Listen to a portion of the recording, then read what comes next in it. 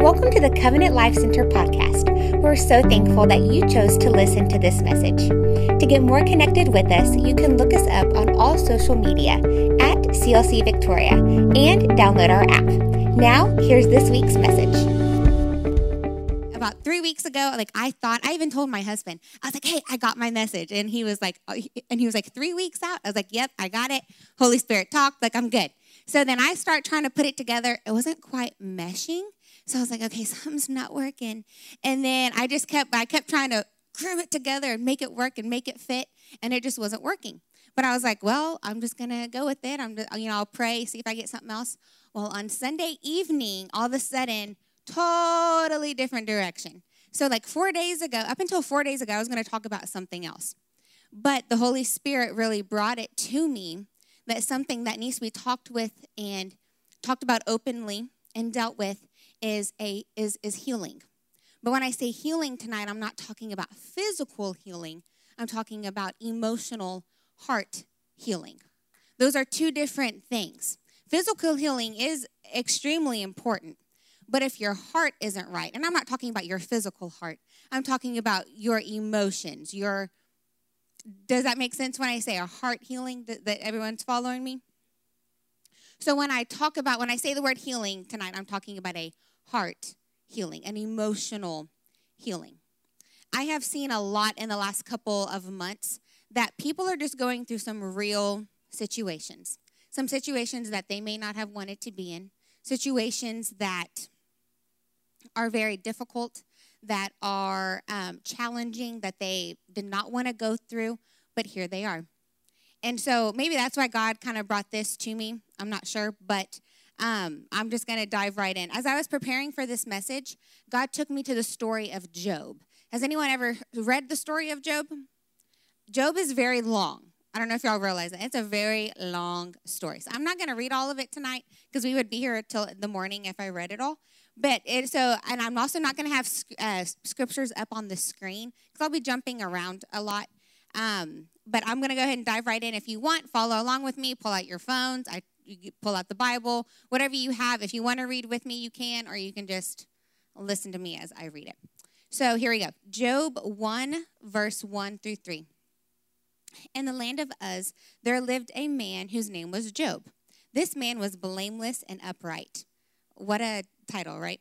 He feared God and shunned evil. He had 7 sons and 3 daughters, and he owned 7,000 sheep, 3,000 camels, 500 yoke of oxen, and 500 donkeys, and had a large number of servants. He was the greatest man among the people of the East. What a powerful title. I mean, I know I am not known as the greatest person in Victoria, that's for sure. What a title to have thrust upon you, right? But you'll see he lives up to it. So I'm going to jump a little further down if you're following along with me. Job 1, 13 through 22. One day when Job's sons and daughters were feasting and drinking wine at the oldest brother's house, a messenger came to Job and said, "The oxen were plowing and the donkeys were grazing nearby, and the Sabeans attacked and made off with them. They put the servants to the sword, and I am the only one who escaped to tell you." While he was still speaking, another messenger came and said, "The fire of God fell from the heavens and burned up the sheep and the servants, and I am the only one who escaped to tell you." While he was still speaking, another messenger came and said, "The Chaldeans formed 3 raiding parties and swept down on your camels and made off with them. They put the servants to the sword, and I am the only one who escaped to tell you." As if that was not enough, he literally lost every animal he had and most of his servants. If that was not enough, it continues. While that man was still speaking, yet another messenger came and said, "Your sons and daughters were feasting and drinking wine at the oldest brother's house, when suddenly a mighty wind swept in from the desert and struck the 4 corners of the house. It collapsed on them, and they are dead. I'm the only one who escaped to tell you." So literally in about, a minute, his entire world was gone. His entire world collapsed. In a matter of seconds, everything he knew, everything he loved was gone. I've heard someone describe that this portion of Job's story as that it's as if waves were just crashing over him, one after another. When I read that, I was like, those aren't waves, those are punches. I mean, he just kept getting punched in the gut just constantly, one after another. I mean, and first it was his oxen, donkeys, and servants, and then it was his sheep and servants, then it was his camels and servants, and if that wasn't enough, then it was his children. But then his story continues. So in Job 1:20-21, at this, Job got up and tore his robe and shaved his head. Then he fell to the ground in worship and said, naked I came from my mother's womb, and naked I will depart. The Lord gave, and the Lord has taken away. May the name of the Lord be praised. So I want to stop right there for a second. My first point is worship. How did you catch that? So he hears all of this bad news. It's coming at him, right? Just right, one after the other. It's coming at him. And one of his first responses was he fell to the ground in worship. How do you hear? I don't know about you, but if my entire world just fell around me, I don't know if my first response would be worship. It should be, but I don't know if it would be, if I can be totally honest with you. How did he make his first response worship? He made his first response worship because he knew God was good. He knew God was good regardless of the circumstance that he was going through, regardless of the situation he was in. God's goodness is not dependent on your situation. I'm going to say that one more time. God's goodness is not dependent on your situation. Regardless of what you're going through, regardless of what you've been through, God is still good. Amen? God is still good, no matter what's happened, no matter what you've been through, no matter what has taken place around you, no matter if you've wanted it or not, God is still good. And so that's why he was able to worship in the worst moment of his life. I think we can all agree that was most likely the worst moment of his life, when he literally lost everything. But his first response was worship. That's why he was able to worship, because he knew God was good. Job 1:22 says, so right after that, after you hear that he fell to the floor in worship, right after that it says, through all of this, Job did not sin, nor did he blame God. What a powerful message right there. He didn't blame God. His entire world just got taken away from him. Everything he worked for, the kids he loved, everything. He just lost it all. But he did not blame God. Not one time did he blame God.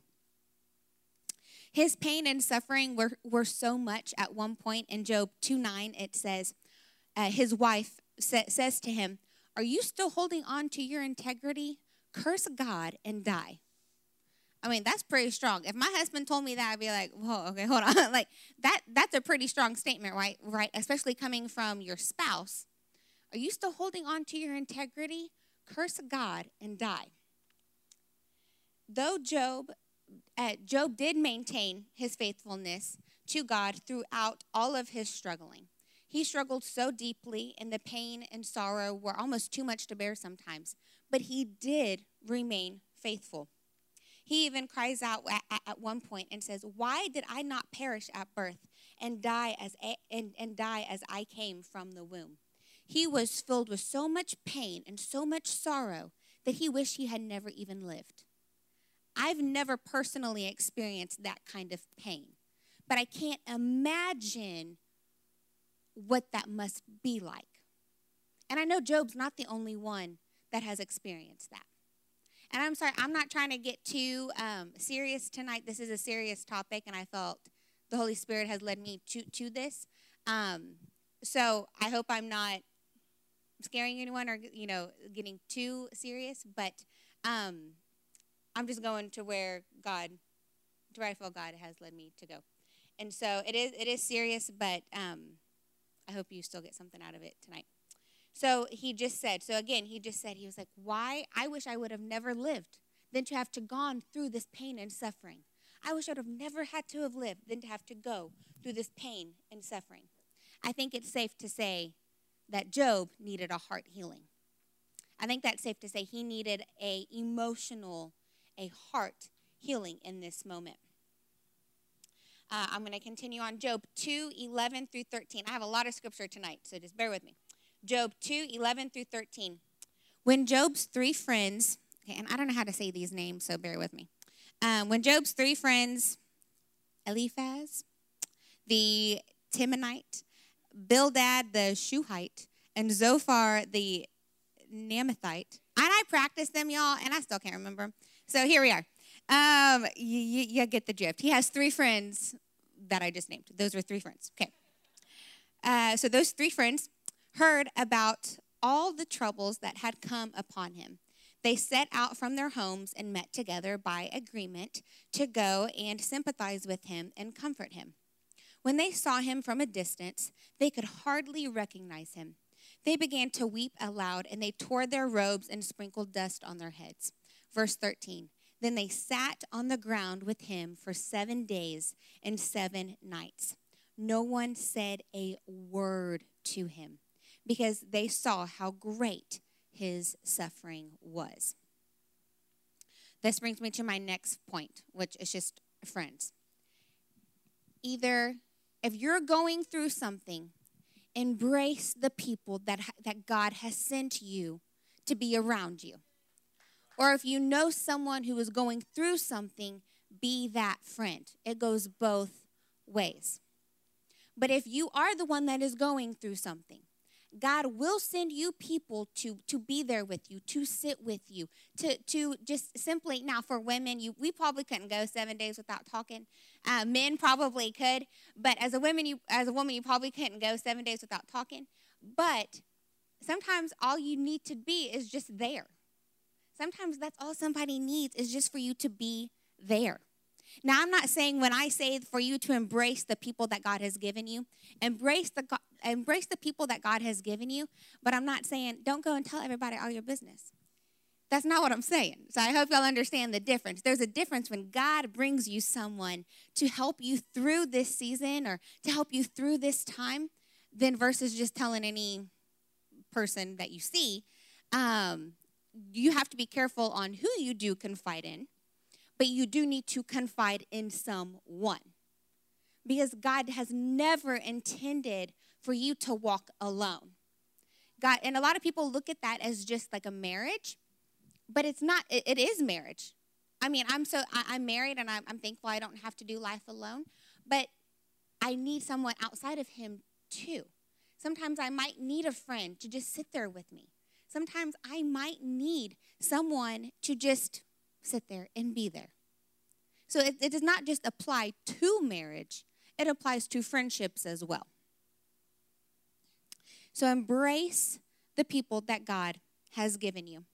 What I have seen is that whenever it's like a physical healing, a lot of times people are very open about it, and as they should be. I'm very thankful for that. If someone needs a physical healing or they have a physical ailment, they will talk about it, and people are very quick to get behind them and stand with them and believe with them and believe for the healing. A lot of people are very quick to do that, but oftentimes when it's a heart healing, when you're going through an emotional distress, whenever you're going through an emotional situation, sometimes that's not always met with, hey, I'm standing with you. Sometimes that's met with shame. Sometimes that's met with, well, you shouldn't have done that, or you shouldn't have done this. Sometimes it's met with more shame than it is with, I'm with you. Does that make sense? Okay, so luckily, like I said, we don't have that much time. Okay, cool. So I'm not going to read all of Job's story just because it is very long. But luckily, Job's story does not end there. So I'm going to fast forward to the very end of Job's story so you can kind of see what God did come the end. So in Job 42:10, God made Job prosperous again and gave him twice as much as he had had before. Job 42:12, the Lord blessed the latter part of Job's life more than the former part. He had 14,000 sheep, 6,000 camels, 1,000 yoke of oxen, and 1,000 donkeys. And he also had 7 sons and 3 daughters. So I know I went really fast, but All the middle part, I'm like, I can't cover all of that. Well, we'll be here so long. So I just covered the important parts of what I feel like God was trying to pull. So we just saw that in the beginning, he lost everything. He literally lost everything. But he chose to worship God first, and he embraced the friends that God sent him to get him to his healing, to get him to his emotional healing. But I don't think that Job knew that God was going to bless him twice as much as what he had before. I don't think Job knew that. But what Job did know is that God was good. You're going to hear me say that a couple more times tonight. What Job did know is that God was good. And because God was good, he had hope to get him to his healing. That's my last point, is hope. He had hope to get him to his healing because he knew God was good. Jesus is your hope. Whenever you're going through something, whenever you're going through a situation, whenever you know someone who's going through a situation, the best thing you can do is show them that Jesus is their hope. Right? The best thing that you can do is show them that Jesus is their hope. Job didn't know what his life would be like after the disaster, but he had hope because he had God. There is hope because of God. I have just a few more scriptures to talk and a few more scriptures to go over. I can go ahead and have the worship team come, or whoever, just come up and play piano. So the last thing I want to talk about, and it actually doesn't have to do with Job. This is probably a pretty common scripture. It's Ecclesiastes 3, which is known as the time for everything passage. And I'm going to read it, and I just want you to listen and hear what this says.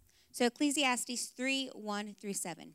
There is a time for everything and a season for every activity under the heavens, a time to be born and a time to die, a time to plant and a time to uproot, a time to kill and a time to heal, a time to tear down and a time to build, a time to weep and a time to laugh, a time to mourn and a time to dance, a time to scatter stones and a time to gather them, a time to embrace and a time to refrain from embracing, a time to search and a time to give up, a time to keep and a time to throw away, a time to tear and a time to mend, a time to be silent and a time to speak. So literally, there's a time for everything. There's a season for everything. If you have gone through something, or if you are going through something, through that emotional healing, and you need that emotional healing, the first thing you have to do is acknowledge the weeping in the mourning part. Because it's there, and that's okay. I am not telling you to move past it. Be like, okay, no, she said, okay, I can't stay there. No, I'm not saying that. You have to acknowledge the weeping and the mourning part of it. Especially if it comes to, with anything.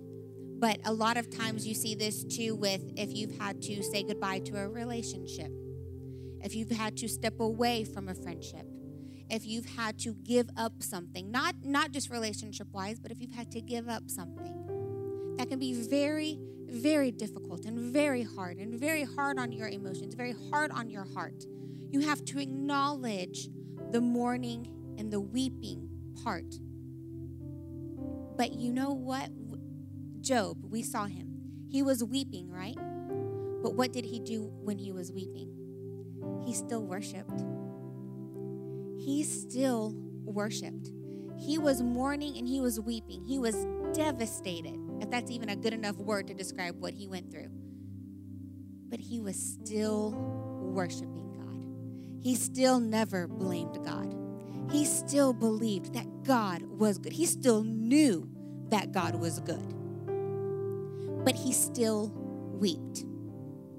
You cannot push your emotions down and put them in a bottle and tie the cap really tight. Because guess what? That cap gonna burst one day. That's not how it works. That's not how God works. I just read it to you. It's in the Bible that there is a season for weeping. There is a season for mourning. So often in this day and age, you can't be emotional. If you cry, oh, she's just an emotional basket case. I mean, right? Like in this day and age, it's like if you show the littlest bit, oh, she's crazy. But God says, no, there's a time for weeping. There's a time for mourning. Now, there's a balance. I think you understand what I'm saying.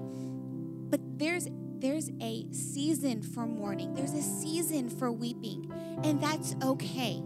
You have to acknowledge it. You have to know it's there. You have to weep. You have to mourn. And then you worship while you're weeping and while you're mourning. You worship. You embrace your friends that God has given you. And you know that there is hope for a better future because God is in it. You hope. You know that there's a hope for a better future. You have that hope because God is in it. And then once the mourning and the weeping are done again, don't fast forward through it. There's a season for that. There's a season. I feel like there's a season for mourning and weeping. There's a season for that. There's a season for that. You can't just fast forward through it. So often, I don't even know, I'm getting emotional. So often people try to fast forward through it. And you're not supposed to.